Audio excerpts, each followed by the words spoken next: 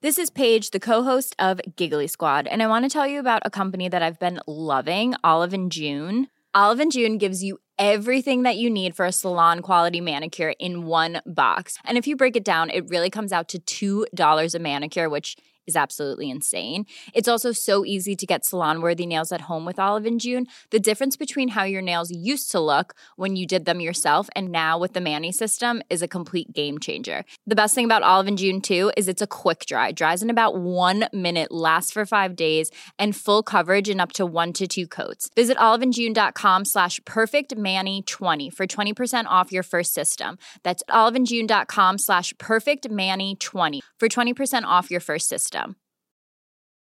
There's never been a faster or easier way to start your weight loss journey than with PlushCare.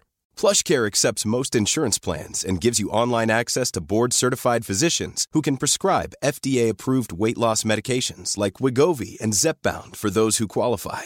Take charge of your health and speak with a board-certified physician about a weight loss plan that's right for you. Get started today at plushcare.com/weight-loss. That's plushcare.com/weight-loss. plushcare.com/weight-loss. Here's a cool fact. A crocodile can't stick out its tongue. Another cool fact, you can get short-term health insurance for a month or just under a year in some states. United Healthcare short-term insurance plans are designed for people who are between jobs, coming off their parents' plan, or turning a side hustle into a full-time gig. Underwritten by Golden Rule Insurance Company, they offer flexible, budget-friendly coverage with access to a nationwide network of doctors and hospitals. Get more cool facts about United Healthcare short-term plans at uh1.com. Welcome back. Hope you've been loving the Messages from the Bottle, How I Quit Alcohol live show cast speeches. These were recorded in our studio here at home, just to give you an idea of how it went on the night. And if you couldn't be there, if you can't watch it on YouTube, I thought I'd post them up here through the podcast so that you can have a listen. They are super inspiring. And of course, I could never do anything How I Quit Alcohol related without having my friend Lissy Turner on. Lissy was probably one of my first inspirations to quit alcohol. She is 11 years sober, and she was probably the most trashiest of trash bag people ever that I've ever known. And I always thought, well, if she could do it, I can certainly do it. And so she was absolutely 100% one of the catalysts to me in changing my life. Many of you know Lissy just from my podcast. She also has her own podcast called Lissy Turner Presents. She is an amazing yoga therapist. She runs incredible programs, 21 Days Dissolving Patterns. She runs programs on dealing with hormones, perimenopause, all sorts of things. She's just amazing. She's a weapon of a human. I absolutely love and adore her, and I loved and adored her speech. It gave me chills. It was just incredible. She's an amazing public speaker, and I absolutely loved this one. So we ended the night on this speech. It was phenomenal. Without further ado, here is the beautiful, the wildly talented, incredibly brave Lissy Turner. Even when after 15 years of quaffing on like a pickled peacock and my brilliant body first began its beautiful and ugly process of rejecting alcohol altogether, I didn't even know that not drinking was a thing. Which is odd because my parents didn't drink, but I just thought they were supermassive big weirdos. As if you would be an adult and not drink. It was the symbol, the liquid golden chalice of adult freedom. And that feeling of that first drink, everything just falling away and the ease bubbling up. It was the best in that brief little window between drink none and drink two.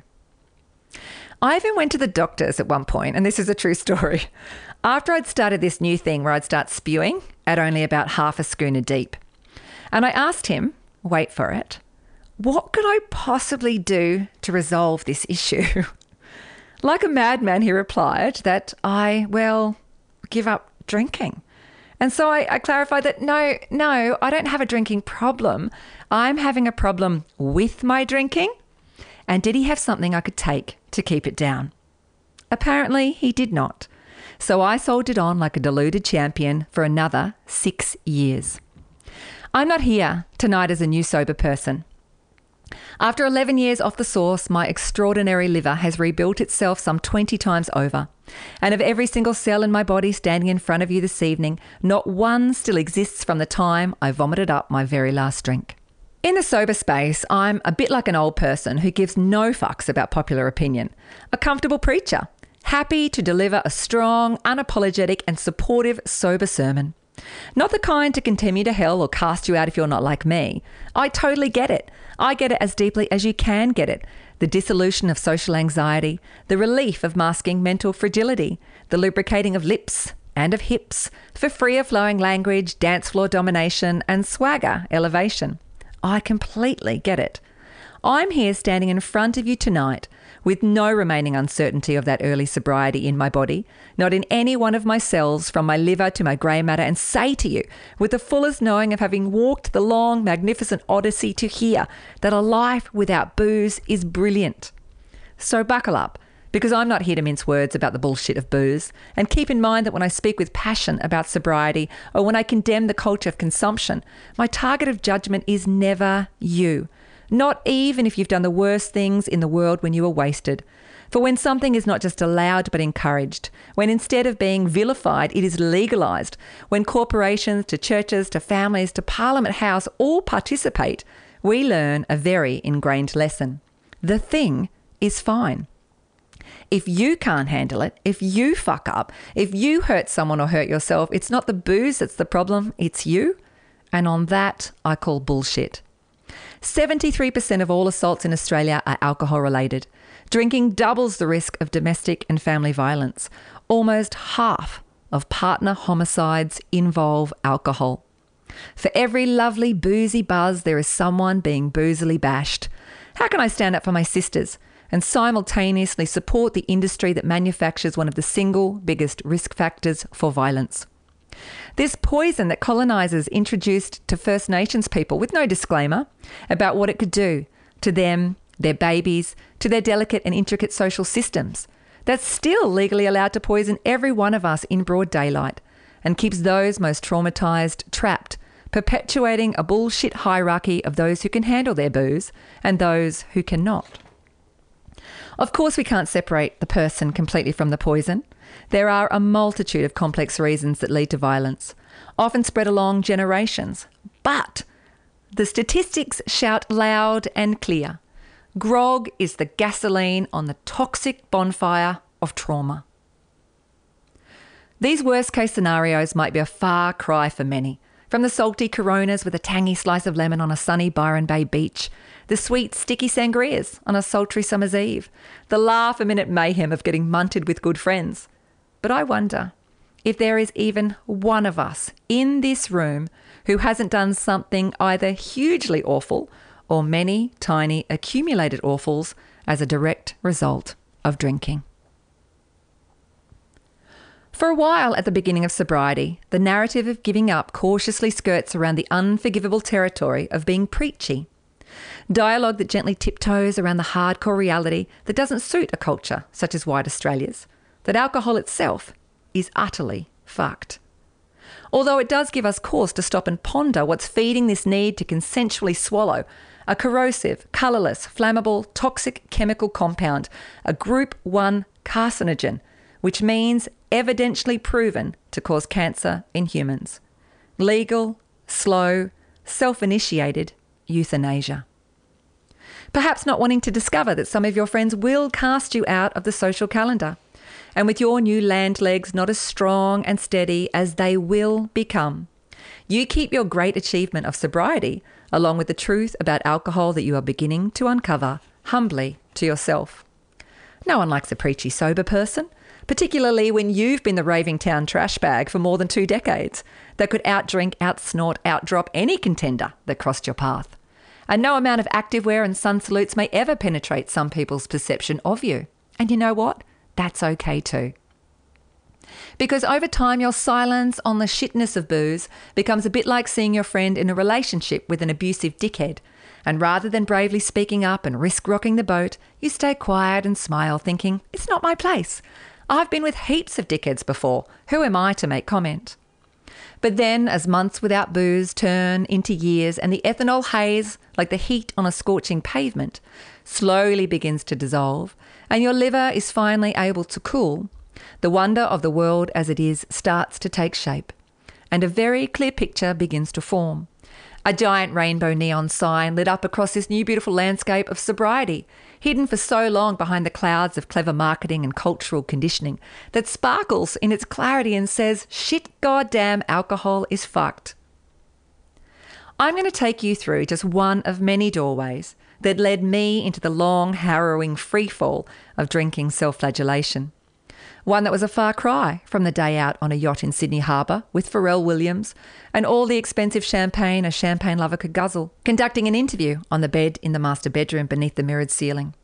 The story I'm going to tell you edges a little closer to the vomiting I did on the way home, and much closer still to the lie I told my then 8-year-old daughter as she gleefully flung the door I was leaning on open and I landed at her feet in our hallway with a sickening thud at 4 in the afternoon.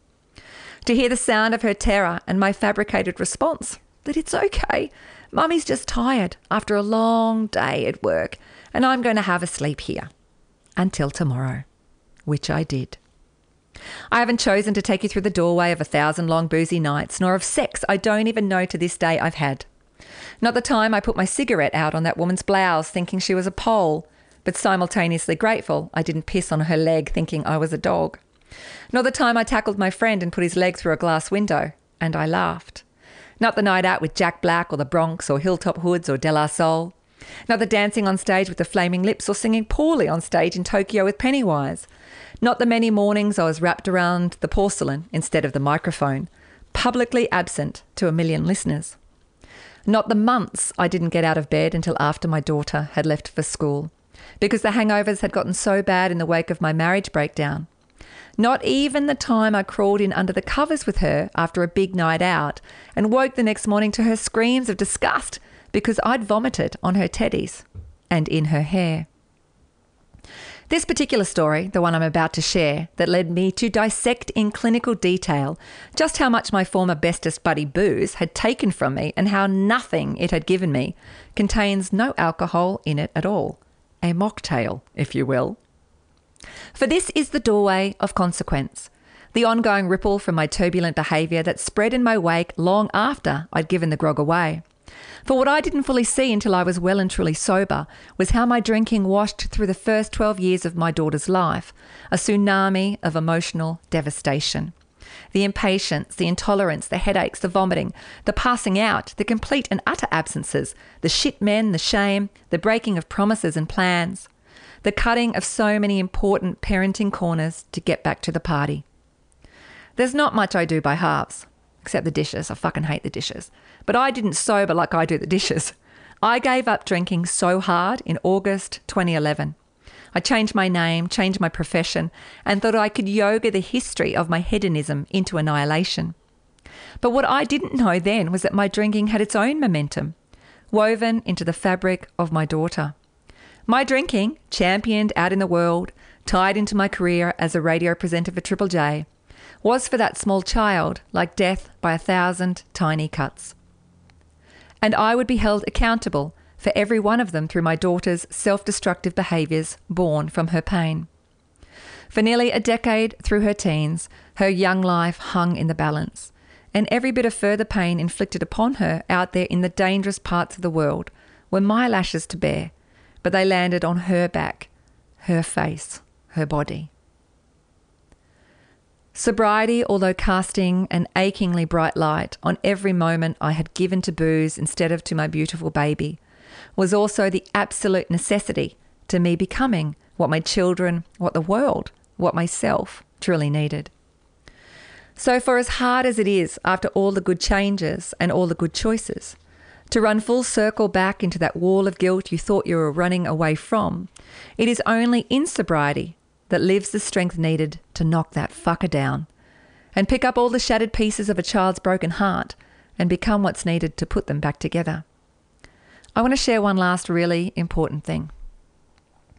If you're teetering on the fence and you have any doubt about sobriety or the magic of the world out here, on this side of the bottle, I just want you to take a moment to look at these people on this panel, at this community.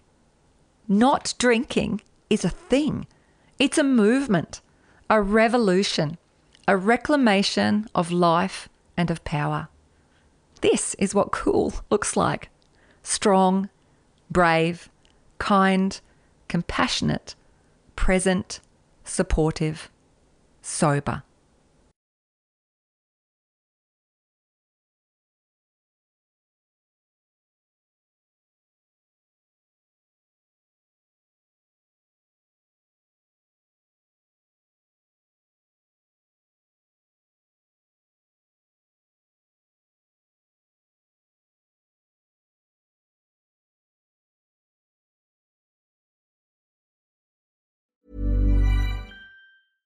Want flexibility? Take yoga. Want flexibility with your health insurance? Check out United Healthcare Insurance Plans. Underwritten by Golden Rule Insurance Company, they offer flexible, budget-friendly medical, dental, and vision coverage that may be right for you. More at uh1.com. Hey, it's Paige DeSorbo from Giggly Squad. High quality fashion without the price tag. Say hello to Quince. I'm snagging high-end essentials like cozy cashmere sweaters, sleek leather jackets, fine jewelry, and so much more. With Quince being 50 to 80% less than similar brands.